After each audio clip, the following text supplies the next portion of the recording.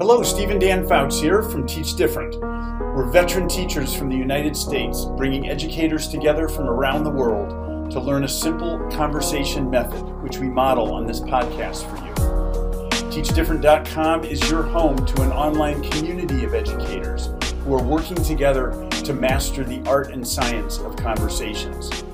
And don't forget to check out our dynamic coaching programs offered through our proud partnership with the Conversation Project at convoproject.org. Let's keep the conversations going together. Well, welcome everybody to the Teach Different podcast. We're very excited tonight to have a quote from Khalil Gibran, whom I had never heard of before this particular episode. He's a Lebanese American writer, poet, and visual artist who has a really, really interesting quote on, well, there's a lot of themes embedded in it. There's suffering, there's character development, and so on. We'll get to that. We'll get to his very interesting quote in a minute. We have a guest tonight from Helena, Montana, Marisa Diaz-Wayne, who will be introducing herself in a moment and some of the really cool work she does in the public philosophy space in Montana. So very much looking forward to this. And for those unfamiliar, we're going to work through the Teach Different protocol. We're going to start with that quote, and then we're going to work with the claim of the quote, try to interpret it using our personal experiences as sort of fuel for our interpretations. And then we will push against it and think about a counterclaim to it. Another equally valuable way of looking at the world that creates this cool tension between our original interpretation. And in that way, a lot of times those really good questions surface, right? Because so then we have to figure out our, what our beliefs are and weigh evidence and come up with criteria and do a lot of good philosophy stuff. And then we'll say our goodbyes. So there you have it. Here's the quote. I'll say it twice, and then Marisa will hop in. Here we go. And it's a two-part. So we'll be repeating this a few times on the episode. Out of suffering have emerged the strongest souls. The most massive characters are seared with scars. Out of suffering have emerged the strongest souls. The most massive characters are seared with scars. Marisa, welcome. Thank you very much. I'm happy to be here. Okay. All right. So yeah, my name is Marisa. I run a community philosophy nonprofit in Helena. It is called Merlin, like the bird or the wizard, both cool. And our organization is probably best described as kind of a form of philosophy in and by the community. It's just a really unique and intentional way of doing philosophy together and learning from and with one another. And it's really fun. It's for all ages and all backgrounds. I couldn't be happier doing the work that I do. And certainly the founding of the organization has an interesting background that's I think in many ways directly related to this quote as well. And I can share that at another point, but I know the quote is what we're wanting to kind of dive into, right? Let's see. The quote, out of suffering have emerged the strongest souls. The most massive characters are seared with scars. Yeah. So the first part, there's so much going on in this quote. I love this one. So the first portion, the out of suffering have emerged the strongest souls. At least the way I'm taking it, it seems that there's a statement being made about some kind of important connection between the suffering and however we're meaning that, and then one's character or soul. Maybe something similar to like what doesn't kill you makes you stronger, but I think it's way more meaty and nuanced and complex than that. And then that second, the most massive characters are seared with scars. Here, this one's interesting because I think I kind of feel like there's a connection that's being made between the evidence of suffering in some way and one's character or soul. So maybe on the one hand, maybe when we come across someone who's been through significant suffering, it's obvious, like the scars are apparent. Or maybe alternatively, I think I like this one better actually. The scars are an indicator of a life well lived. Like if you don't have any, you better put some work in to gain some, sister, sort of thing. So yeah, I think so maybe together, like suffering produces strong souls, the evidence of which we can see in some ways, however, in which they move through the world. That's kind of how I take this initially. It's good. Read it again, Dan, the quote. This one, I feel like we need to keep reading. Yep. Out of suffering have emerged the strongest souls. The most massive characters are seared with scars. Yeah. We have a similar quote in our library. There's no success without hardship. It's not the same. This one is more of an internal one, but it's really saying to me that, in order to be great, you have to go through it.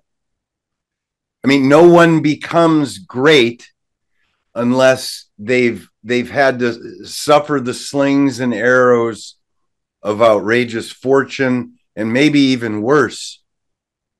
But that's what makes people great. The idea that bad things happen to you that you have to overcome, right? That feels like the claim. What do you think, Dan? Yeah, I like both of those interpretations. I think are really great.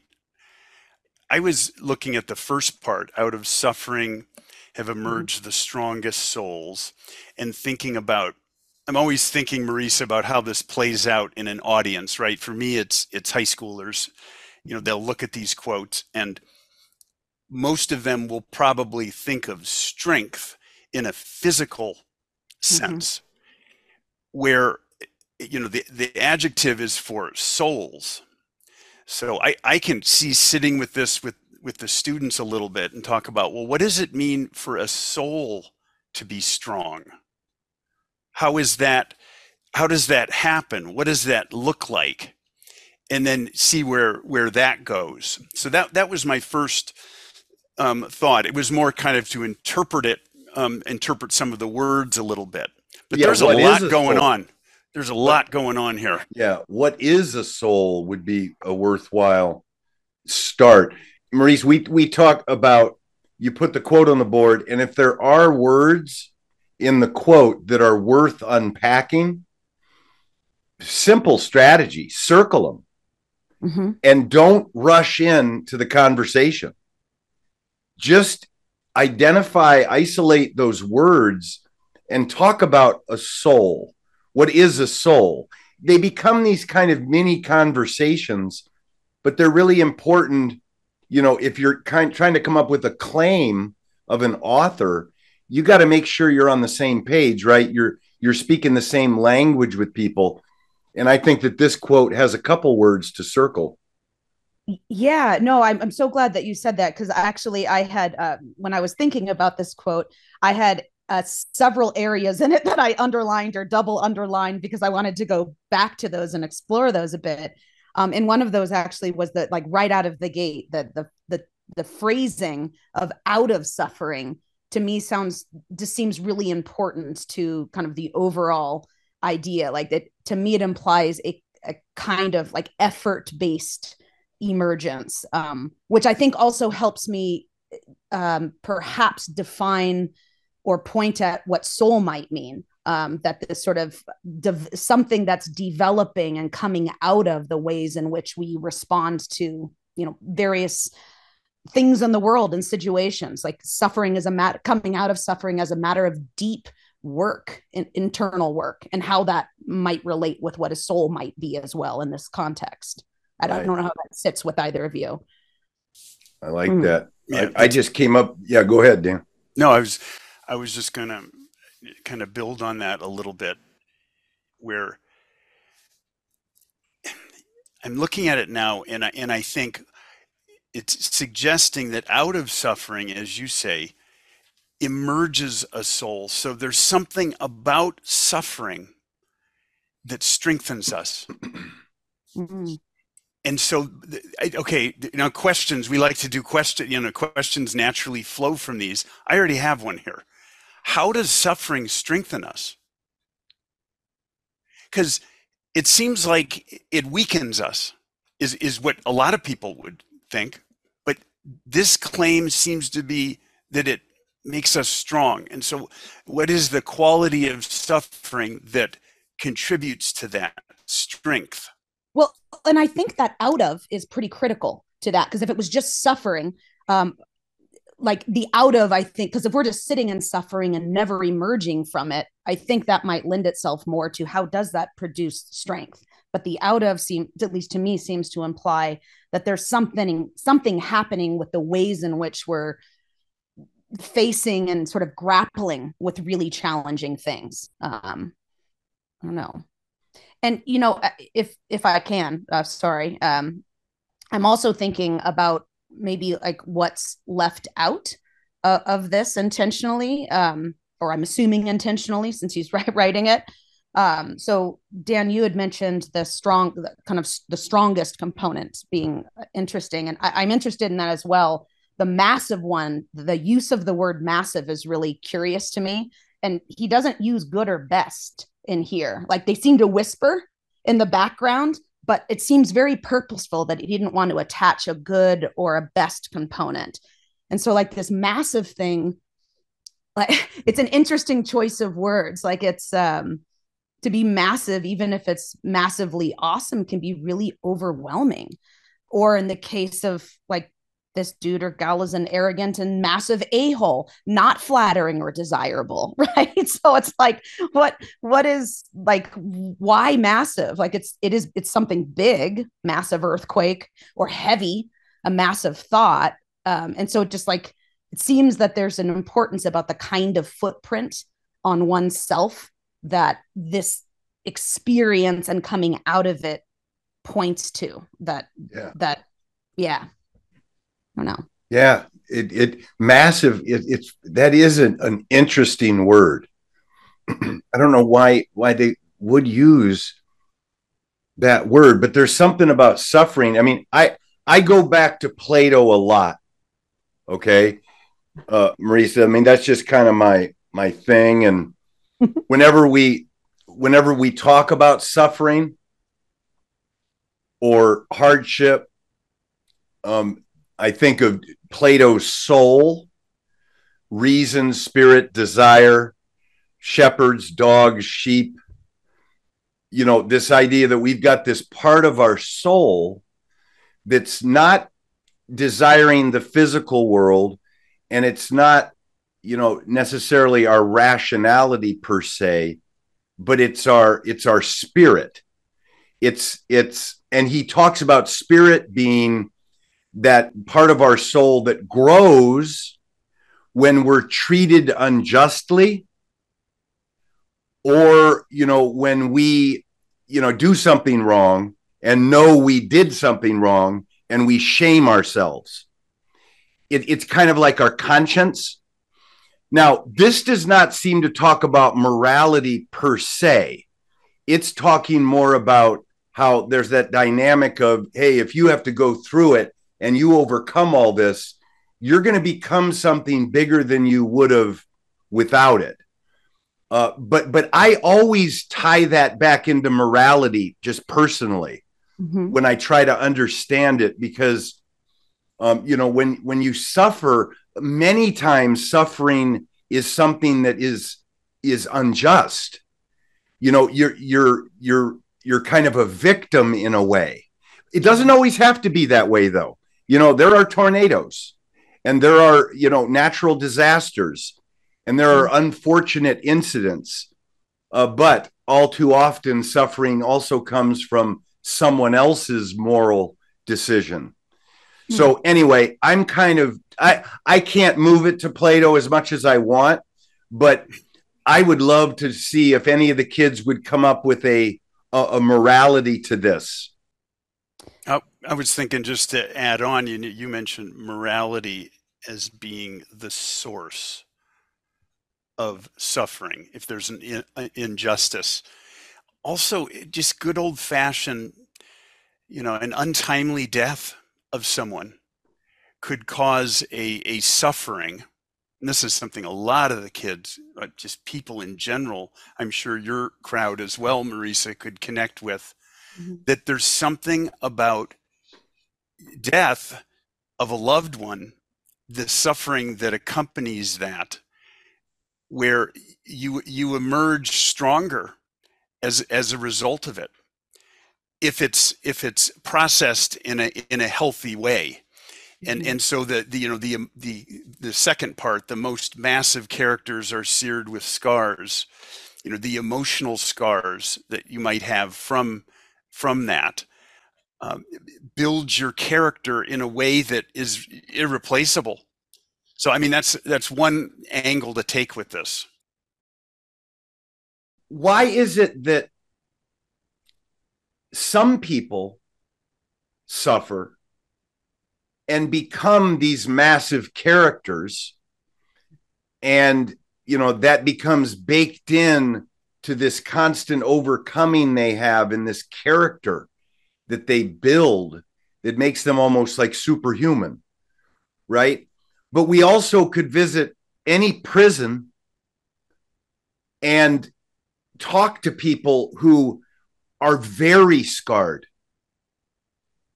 And not that they don't have massive characters. I mean, maybe they do.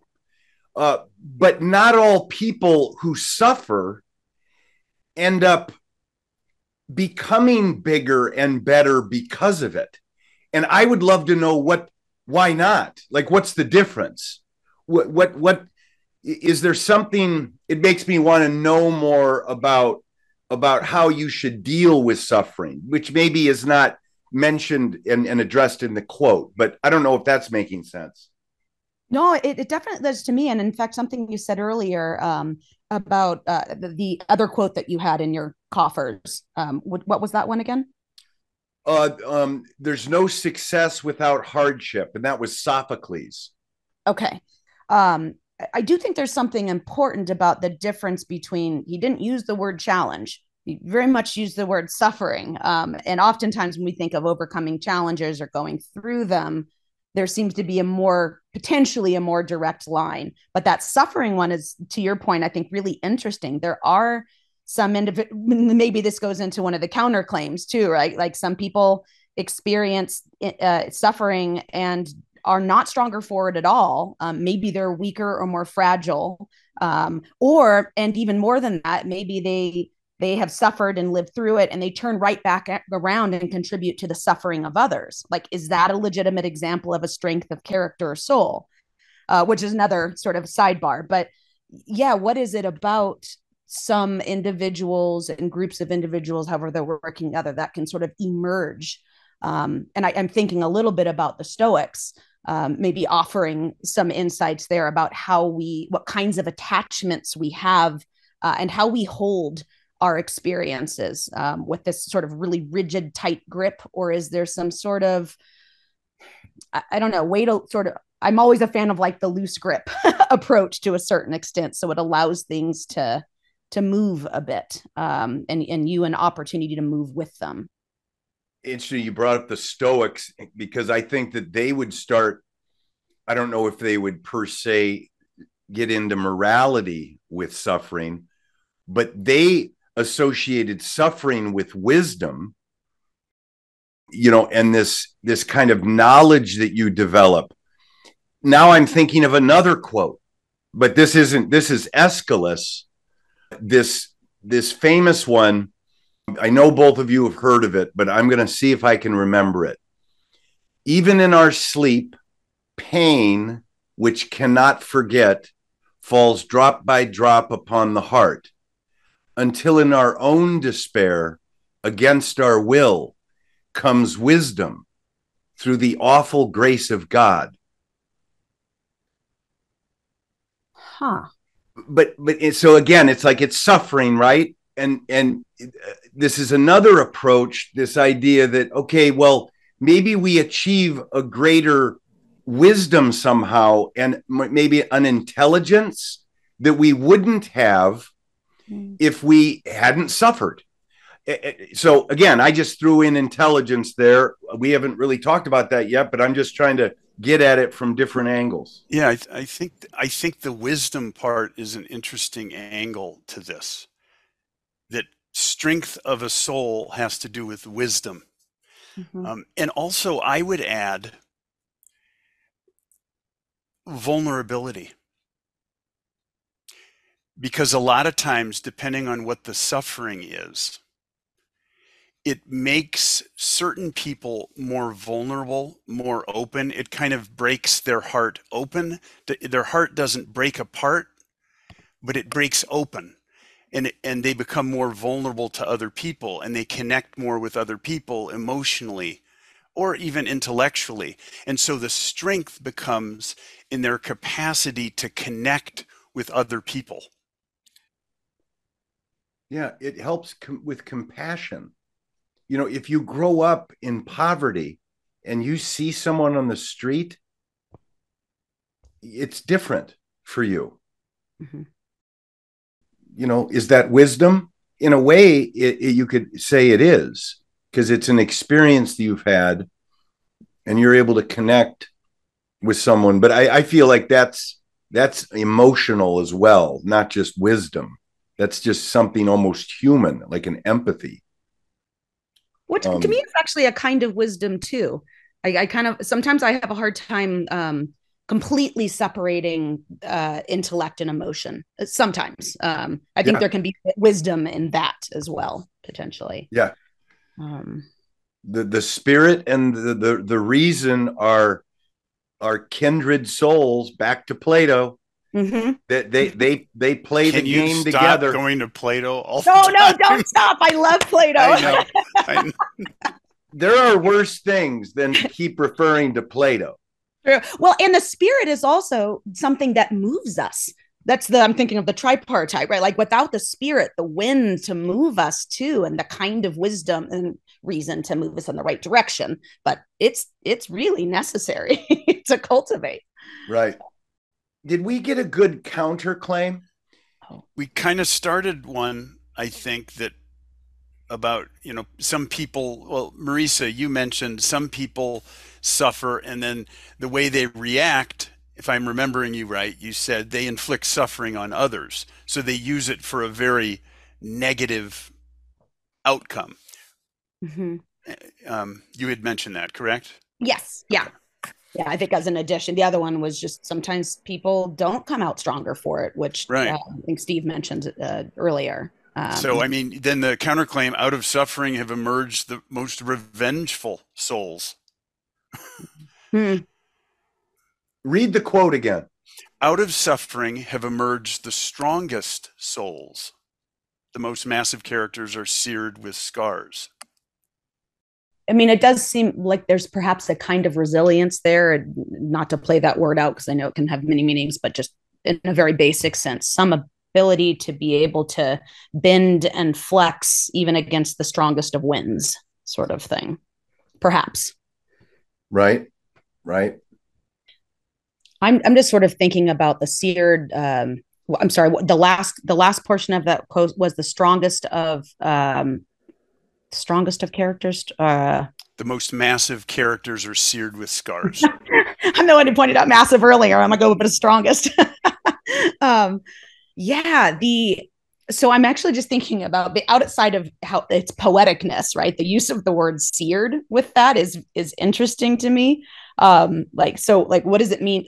Is it a kind of branding? Like, are you being like cattle branding? It involves scarring and perhaps some suffering, but like it's not the same as charring or like slaughtering. Like there's something like they're different in character and outcome. And so I'm just sort of curious if there's like another question that comes from there about the massiveness of character relying to some degree on the character of the scars themselves. Like, are all scars equal, right? Must they have been administered or received in the same ways? Or is it a matter of collective scarring? Or is there something important about that too, that's connected to our strength of character and soul and the kind of suffering we're undergoing? Great question. And that, I feel that goes back to that agency issue, where if you grow up and you were hit by 5 tornadoes in Kansas and had to uproot you and your family, that is a different type of suffering than growing up, and having like your uncle steal your wallet at the family reunion. It's one is human, the other is supernatural. And I think that those are going to feel different inside, and, overcoming them it's going to look different. And you know what, if I don't know how you all feel about it, but the ones that we do to each other as human beings, those to me are the crippling ones. I mean, I don't know if there's a worse type of suffering when, not only do you have the pain and the anguish of whatever happens to you, but you had that expectation of someone else treating you well, and it's not there. So it's like a double whammy. Whereas when the tornado comes, just hide. Like, I don't know. But you got me thinking this way. It's really what is suffering? What's the context of it? That's really important. The emotional versus the physical is what I go to as well. Their physical scars. It's interesting. Looking at the whole thing again, out of suffering have emerged the strongest souls. The most massive characters are seared with scars. He's playing with the physical and the non-physical in a very ingenious way, I think. And that, the emotional scars that are left are the ones, I think, to your point, Steve, that leave the most indelible marks on people and shape our character significantly.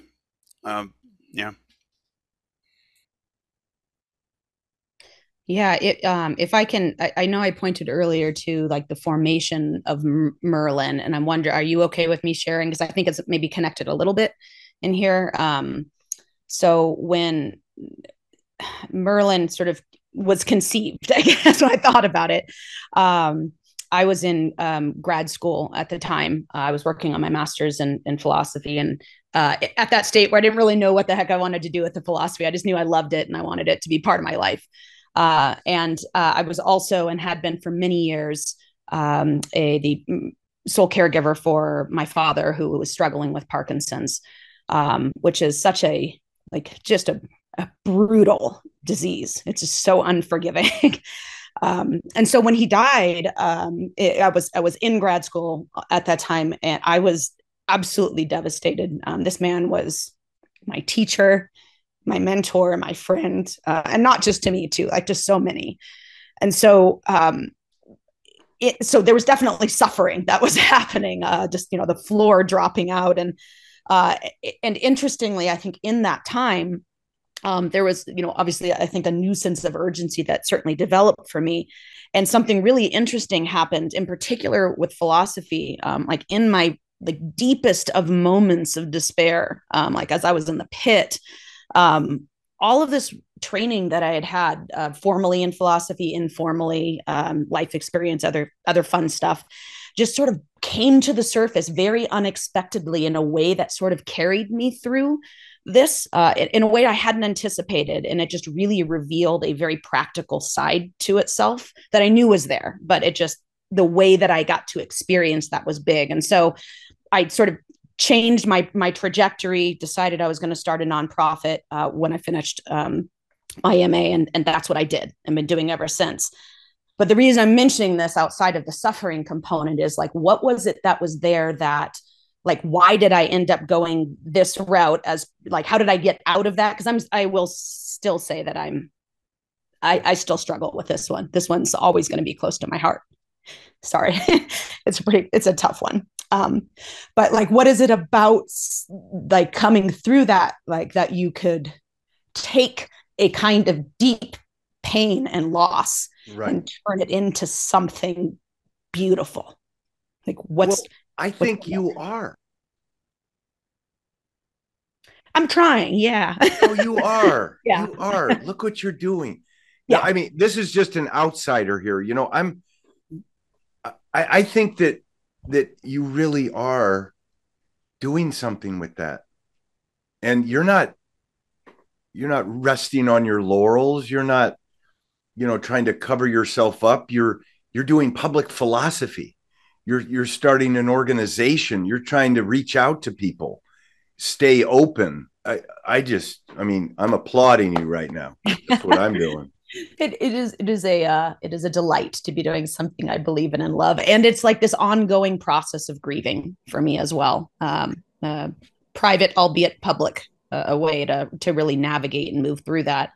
So Yeah. I think I'm trying to tie it into a little bit like what things, why is that possible for some and harder for others, and the other variables. For me, I think having a kind of foundation and way to think about and grapple with really, really challenging experiences that are raw and real and part of life are something that was, at least for me, very critical in making that move. And hopefully, yeah, making that move. That's your vulnerability. If I That's can the- bring it back to what Dan was saying, I'm talking too much. Did you want to say something, Dan? No, I was actually just going to jump in there. That's the vulnerability. Because you chose vulnerability, you allowed yourself a strength that allows you to move forward and build organizations and connect with people, many of whom probably are struggling with other things. And now they have an outlet because of the fact that you were courageous enough to get out there. Yeah. And to express what you were feeling. It's fantastic. It's beautiful. Mm. And you could have taken another route, and I think a lot of people do. You can shut yourself down and shut it out and go along your merry way and not address these things. You really can do that. You can live a life like that. Now I'm starting to think of our mom, Dan and my mom. You know, we had, Marisa, I don't know if you're aware of this, but we lost our sister and our father in 2020 within 6 weeks. Yeah. So, I mean, just, and I've been close to my mom since then. And, she would just break down watching TV. I didn't, but I realized, and she would share this with me, that was part of her process, right? She had to feel the suffering and do that. She had to go through that. She had to do it. And she would do it in front of people. And it's just a way to address something. Whereas you think that you might look weak, in reality, you're embracing this suffering and you're becoming something bigger because you're not running from it.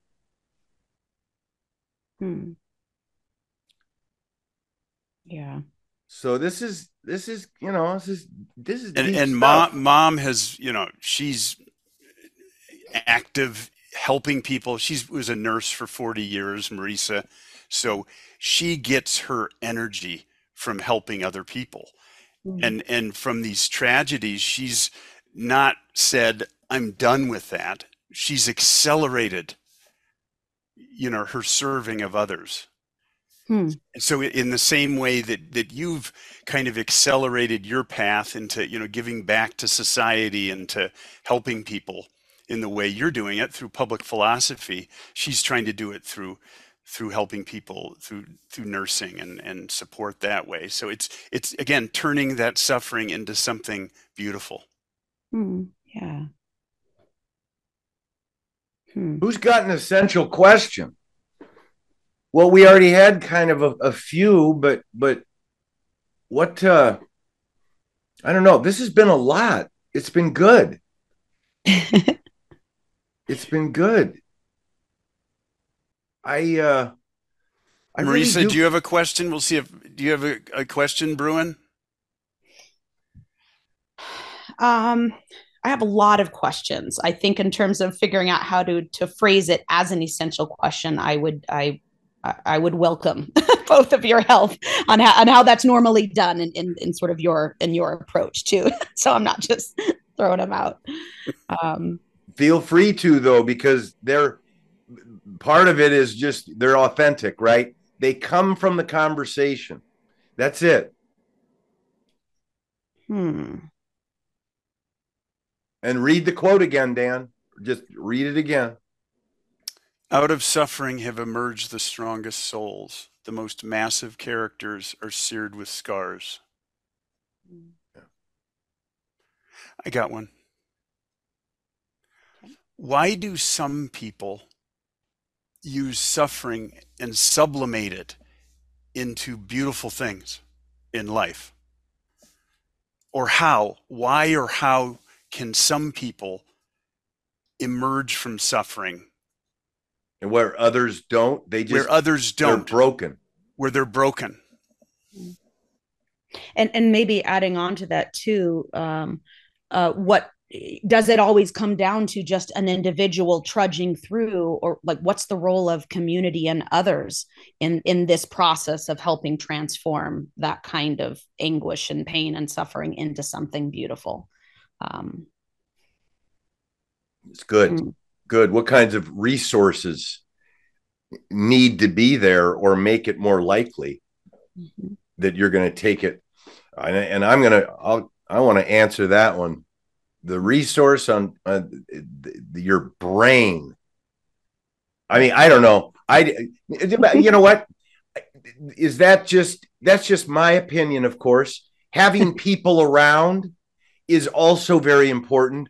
But again, I just personally, when I'm grieving or when I'm suffering, I actually don't prefer to have people around or be sharing it with them, just personally. I tried it right myself, and I don't know. You just do it different ways, I guess. No, and actually, Steve, that's very much my style as well. I am a big internal processor. Before the nonprofit came to be, and actually still just in general, I process my emotions solo. That's not typically my style to do external processing with other individuals. And so when you said sort of the brain, like that's where philosophy was that tool and mechanism. It's much more than that, but it's the thing that helped me think through and really address and identify what was going on inside of me. And I wasn't of the constitution, and I'm not to necessarily do that kind of super deep stuff with others until I've at least done it first myself by myself. And philosophy, the beautiful thing about philosophy is it gives you those tools to do that, because the thinking you do in philosophy is the thinking of life. And so if whatever you're experiencing in life, you can process through doing philosophy. So what a great, amazing tool it is. It is really beautiful. Well, Marisa, it's been great having you on the Teach Different podcast. This has been fantastic. This was a really deep quote, and I think it touches the hearts of many. So we appreciate you, your vulnerability, your story, and the great work that you do. Thank you very much. Thank you so much. This was a pleasure. It's already over. I can't believe we're already through. Yeah. It's getting started. Sorry. We're almost 50 minutes. Wow. But yeah, thanks so much. Yeah, thank you. Thanks, everybody. We hope you're walking away feeling energized by some great ideas and have enjoyed the chance to step back and have a conversation about things that really matter using the Teach Different conversation method. Continue your journey with us at teachdifferent.com and join our community of educators who are mastering the art and science of conversations. Or explore our coaching programs offered as part of our proud partnership with the Conversation Project at convoproject.org. Let's keep the conversations going together. Take care.